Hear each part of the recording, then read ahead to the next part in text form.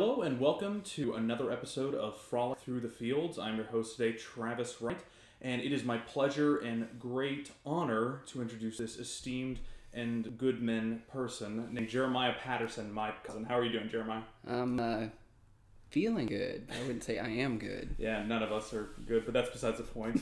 Gotta, pander to our audience. That's right. Anyway, Jeremiah is my cousin, and we have been good friends for a long time. And he has been one of my go-to people when I have questions about ministry and a lot of things. But today we're talking about cross-cultural ministry, and Jeremiah is very, very well studied on the subject. I'm going to let him take it over here in a second, but I'd like to ask if you wouldn't mind taking a few minutes just to tell us about your story and kind of what brought you to where you're at now, which is why I brought you on in the first place. But Sure. Well, honestly, your mom helped me a lot, getting me involved with Young Life right in the first year of college there.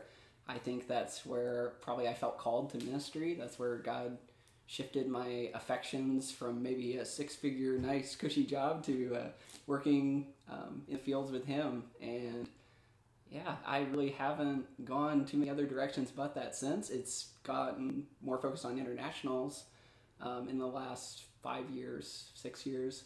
But that's definitely where it started for me in Young Life, and then going to Midwestern and doing the Fusion program there, and now welcoming international students at MSU and Drury and OTC now.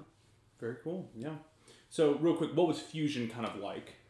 Fusion was great. I did Fusion at Midwestern Seminary in 2012 at, I think I was 22, and we went to India, and it was hard, and as you know, hard is good, and I just fell in love with the people there, and even before we went, the idea of unreached, unengaged people groups, I hadn't heard that concept fleshed out before, and it broke my heart and really helped me focus on who I wanted to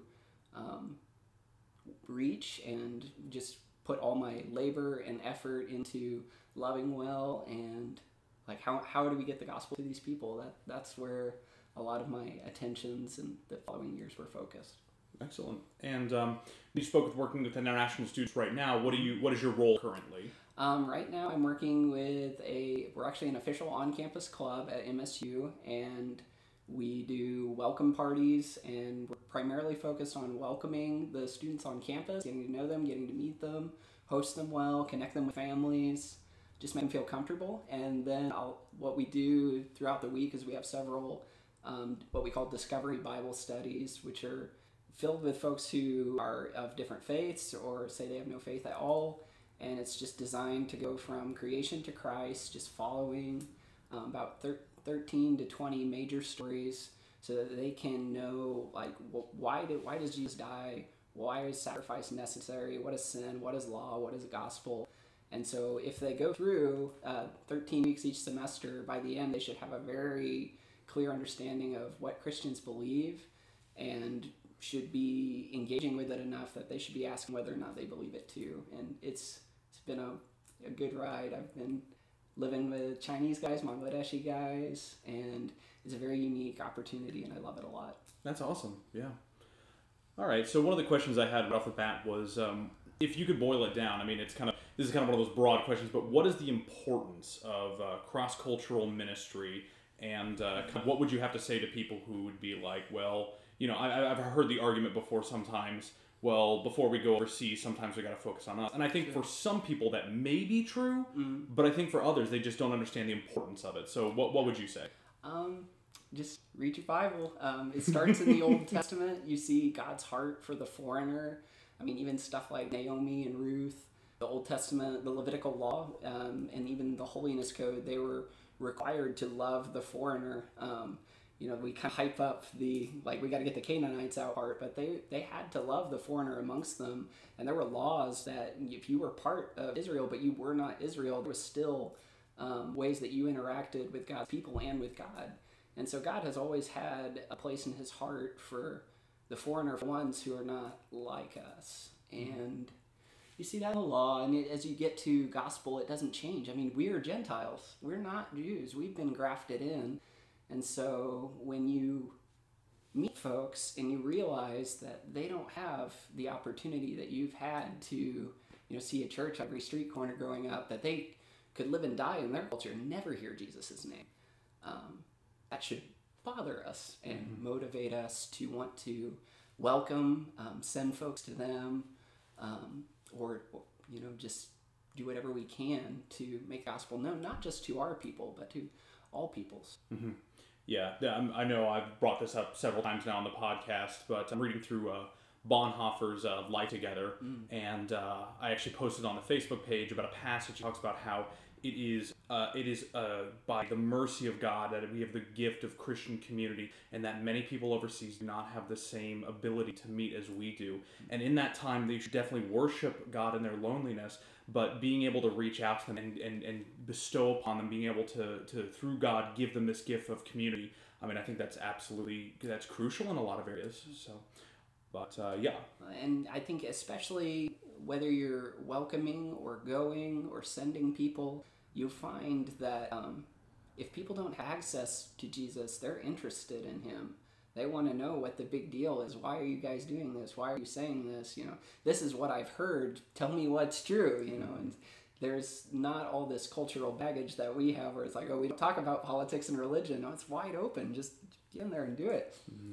Yeah, that's awesome. I love that. So I guess the next question I had for you would be, so what does ministry look like with international students, and how does that differ, on the stateside realm versus what it looks like overseas? The biggest difference is what end of the hospitality you're on. So if you're here at home, you're the host. It is on you to provide the tea and the snacks. And I think when we say hospitality, I really do mean food. Food and tea are so important. And it is in our culture, but I think we've forgotten it to some extent. We've got our coffee shops, and that's good. But it matters. It builds community. Like, to invite someone to your table and share life with them is the easiest gospel bridge there is. I mean, we could talk about different techniques and, do I do Romans Road? Do I draw a picture? What do I do? But eat food with someone and talk, and I think you'll find that the Holy Spirit will guide your conversations towards Christ. And so on the other end of that, if you are going and you are a guest, you have to be the recipient of the hospitality. You have to enjoy, whatever's put in front of you and decide that you're going to engage and love it and not be uncomfortable, even though it might be uncomfortable wherever you are. There's culture shock and reverse culture shock and all these things that you might have to deal with. But it's worth it because we got a big family and we got to go figure out who it is. Yeah, absolutely. Yeah, I think that's interesting when you bring up like breaking bread with people and having that meal and having that time. Do you ever have those moments where you because I should be very clear, I have these moments where I just feel like maybe I said the wrong thing or maybe I overstepped my bounds on some things, and kind of how do you deal with that? Yeah, I think grace is huge. Be gracious and receive grace graciously. Be willing to apologize and be willing to learn. Learning culture can be tricky. You make mistakes and you learn the differences between cultures. Sometimes you get them mixed up and have to apologize for that too. And even just like knowing context, like who have you heard Jesus is? What does your faith say who Jesus is? And navigating those questions and misunderstandings and, realizing that what you're saying doesn't always translate well, especially to someone who this is their second language.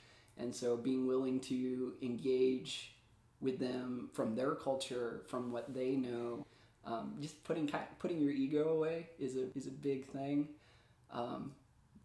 There's guys that I love to death that I've spent tons of time with, and we're hanging out with some Muslims, and they'll make a joke about Muhammad, and it's like, what are you, like, I think that's only happened to me once, but it's like, man, I love you, but I want to punch you in the face right now. Like, don't do that.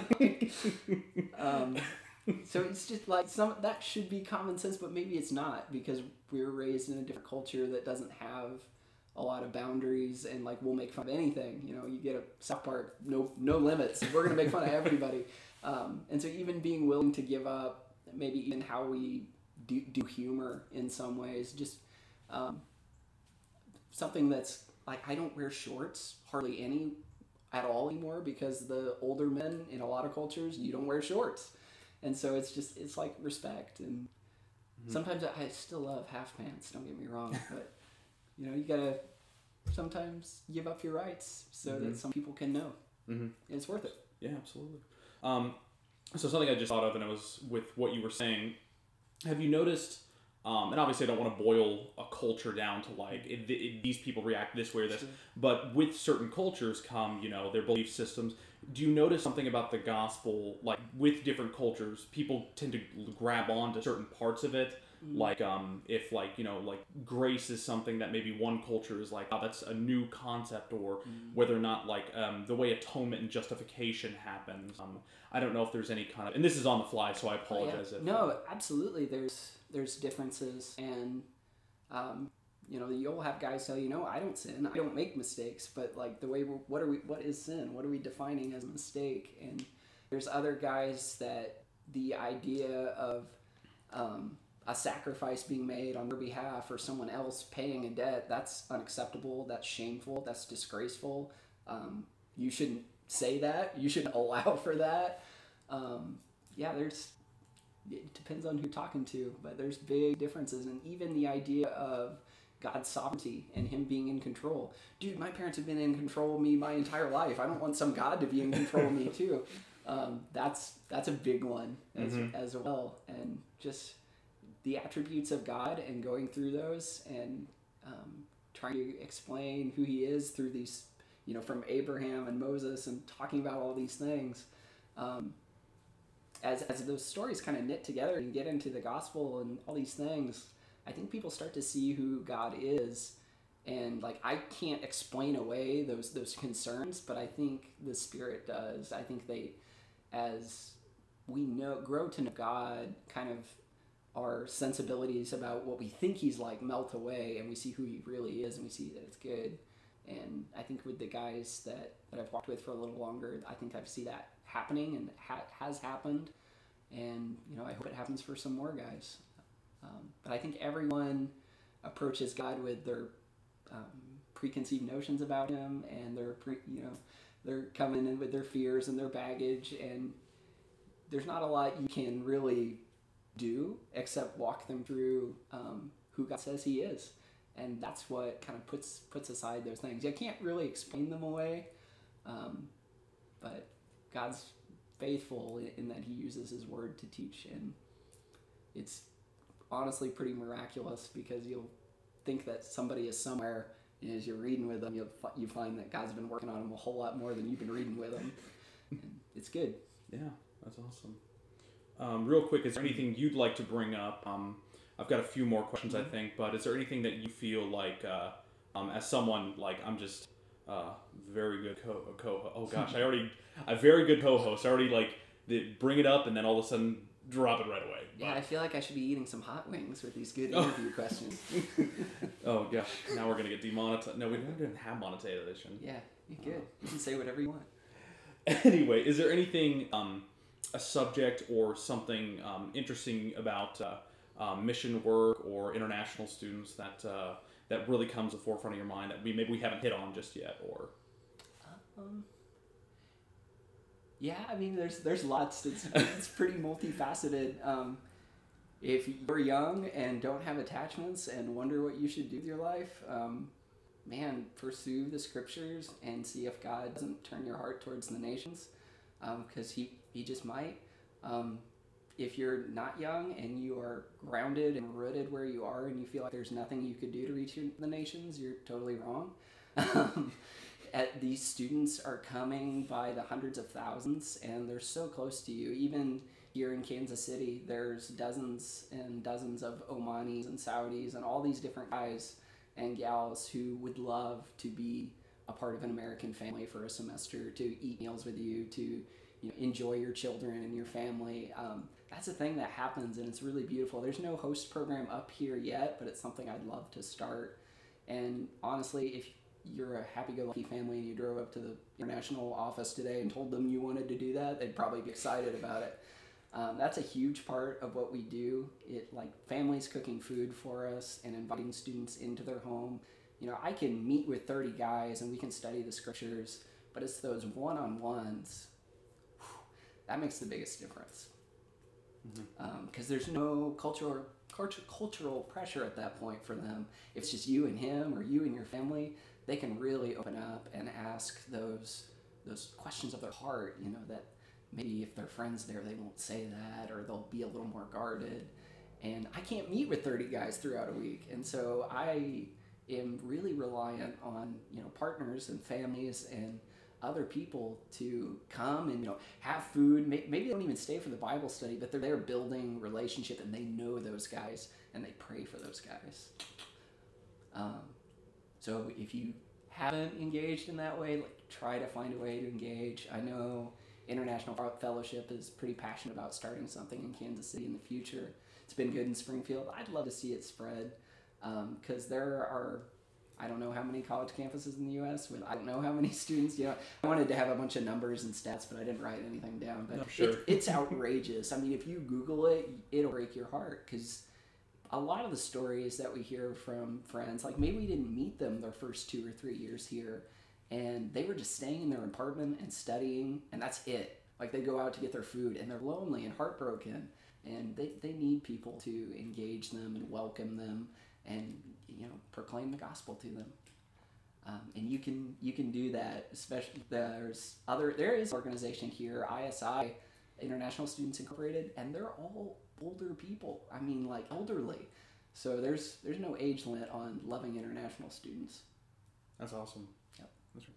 And you can do the same thing with refugees and folks like that too. I know there's a lot of folks doing that in Kansas City too. I just haven't done it much. That's awesome. I love that. Yep. Another question for you I've written down. What are some good resources for those interested in this ministry, be it videos on YouTube or books, or even just, like you said,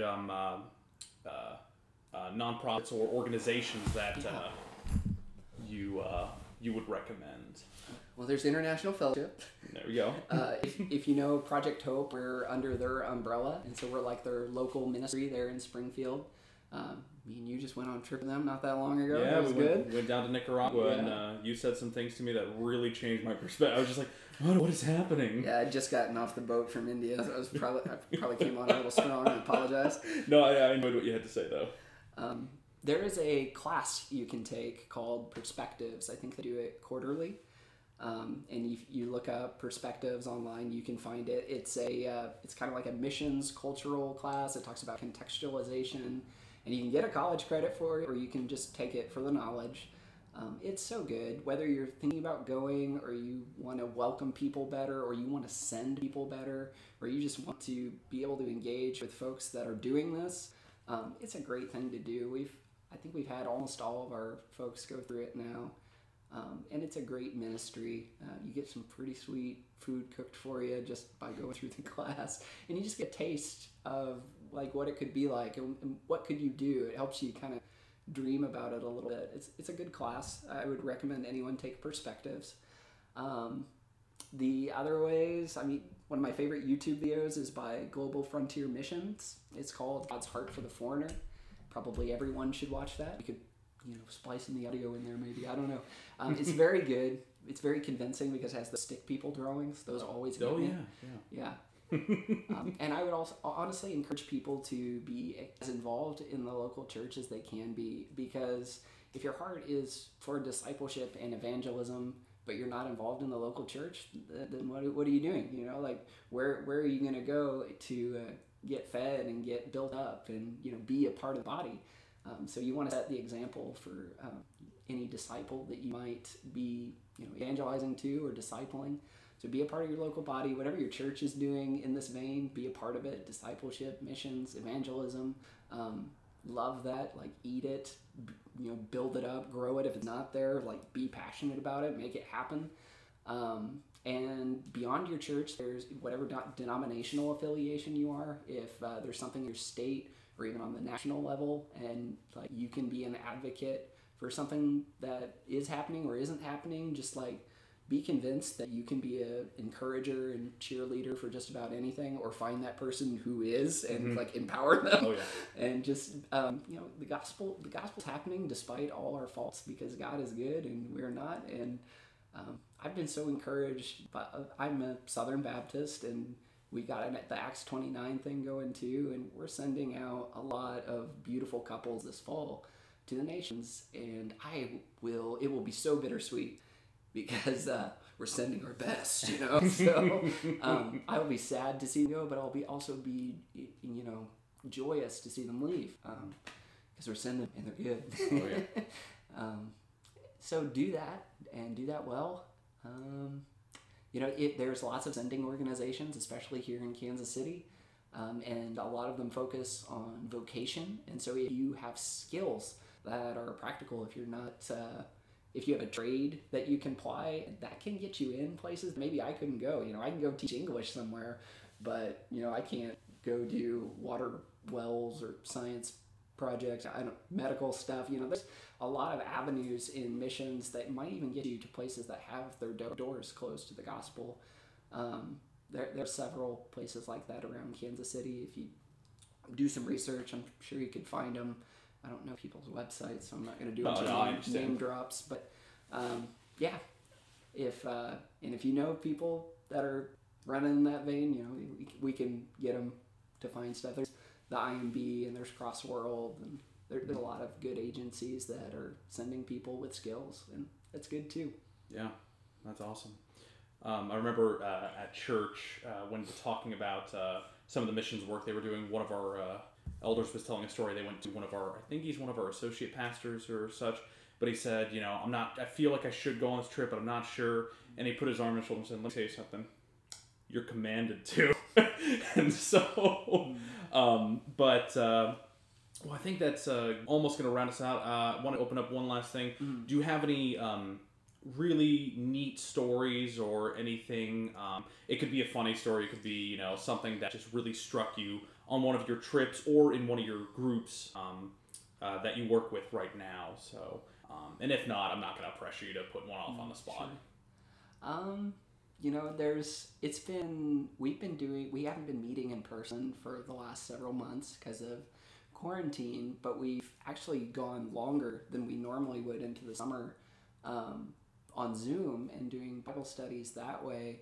And it's been a lot smaller, but it's interesting because one of the guys who would normally be, the most, I would say, difficult, because he just brings so many objections or just kind of rabbit trails us. He's been so focused and just asking such good questions and been so sincere. Whereas in the group, it was like, oh man, that is really cynical, or that's really off base, or, we would have to take time to address something or just tell him later. And, over Zoom, he's not like that. I don't know what's changed, but I think the Lord's just been working on his heart. And that's just a recent example where it's like, this is terrible, we can't meet. But I think God's worked it out for good. And, if you guys would be praying for B, he's growing in the Lord, I think. And I think he's genuinely hungry for the scriptures. So I'm excited to see what happens with him, and just pray for the leaders that are reaching out to him, because, just they be patient and continue to love him well. They've done a great job, and it's beautiful to see. This is a hard time for international students. I would just encourage everyone to pray for them, as they're in a strange place for transition, like not being able to go home, not knowing what's next, visa offices being closed. It's a hard time for us too. Are we going to get guys for these rooms? What's going to happen? But I think it's good. Even my housemates, I've got them. I get to be with them for another 2 months, and I get to share with them and love on them for 2 months that I wouldn't have had otherwise. And so, even though the virus sucks, there's some silver lining to it, and I'm enjoying it. It's good, as much as you can. No, yeah, I think you're absolutely right that God does take these things that we would chalk up to be disasters and just absolute tragedies, and in those moments he can work it out for whatever he desires to be good and right. So I think what you just said was really awesome. I think that's very encouraging. So, all right, well, I think that's probably going to do it for us. Any last words? I'm not about to take down my cousin. I promise that wasn't a threat. Yeah, just go and. I'm giving you permission. Go spend your life for the Lord. It's worth it. Absolutely awesome.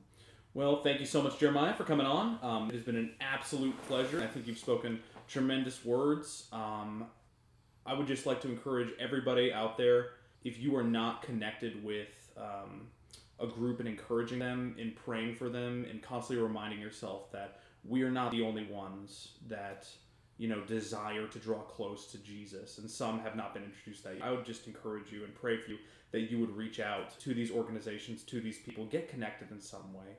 And you know what? I think you'll be surprised just how much God will work in your life with that. But until next time, wow, that was so eloquent, and then I have no idea what to say right now. So we filmed this in a garage. Goodbye.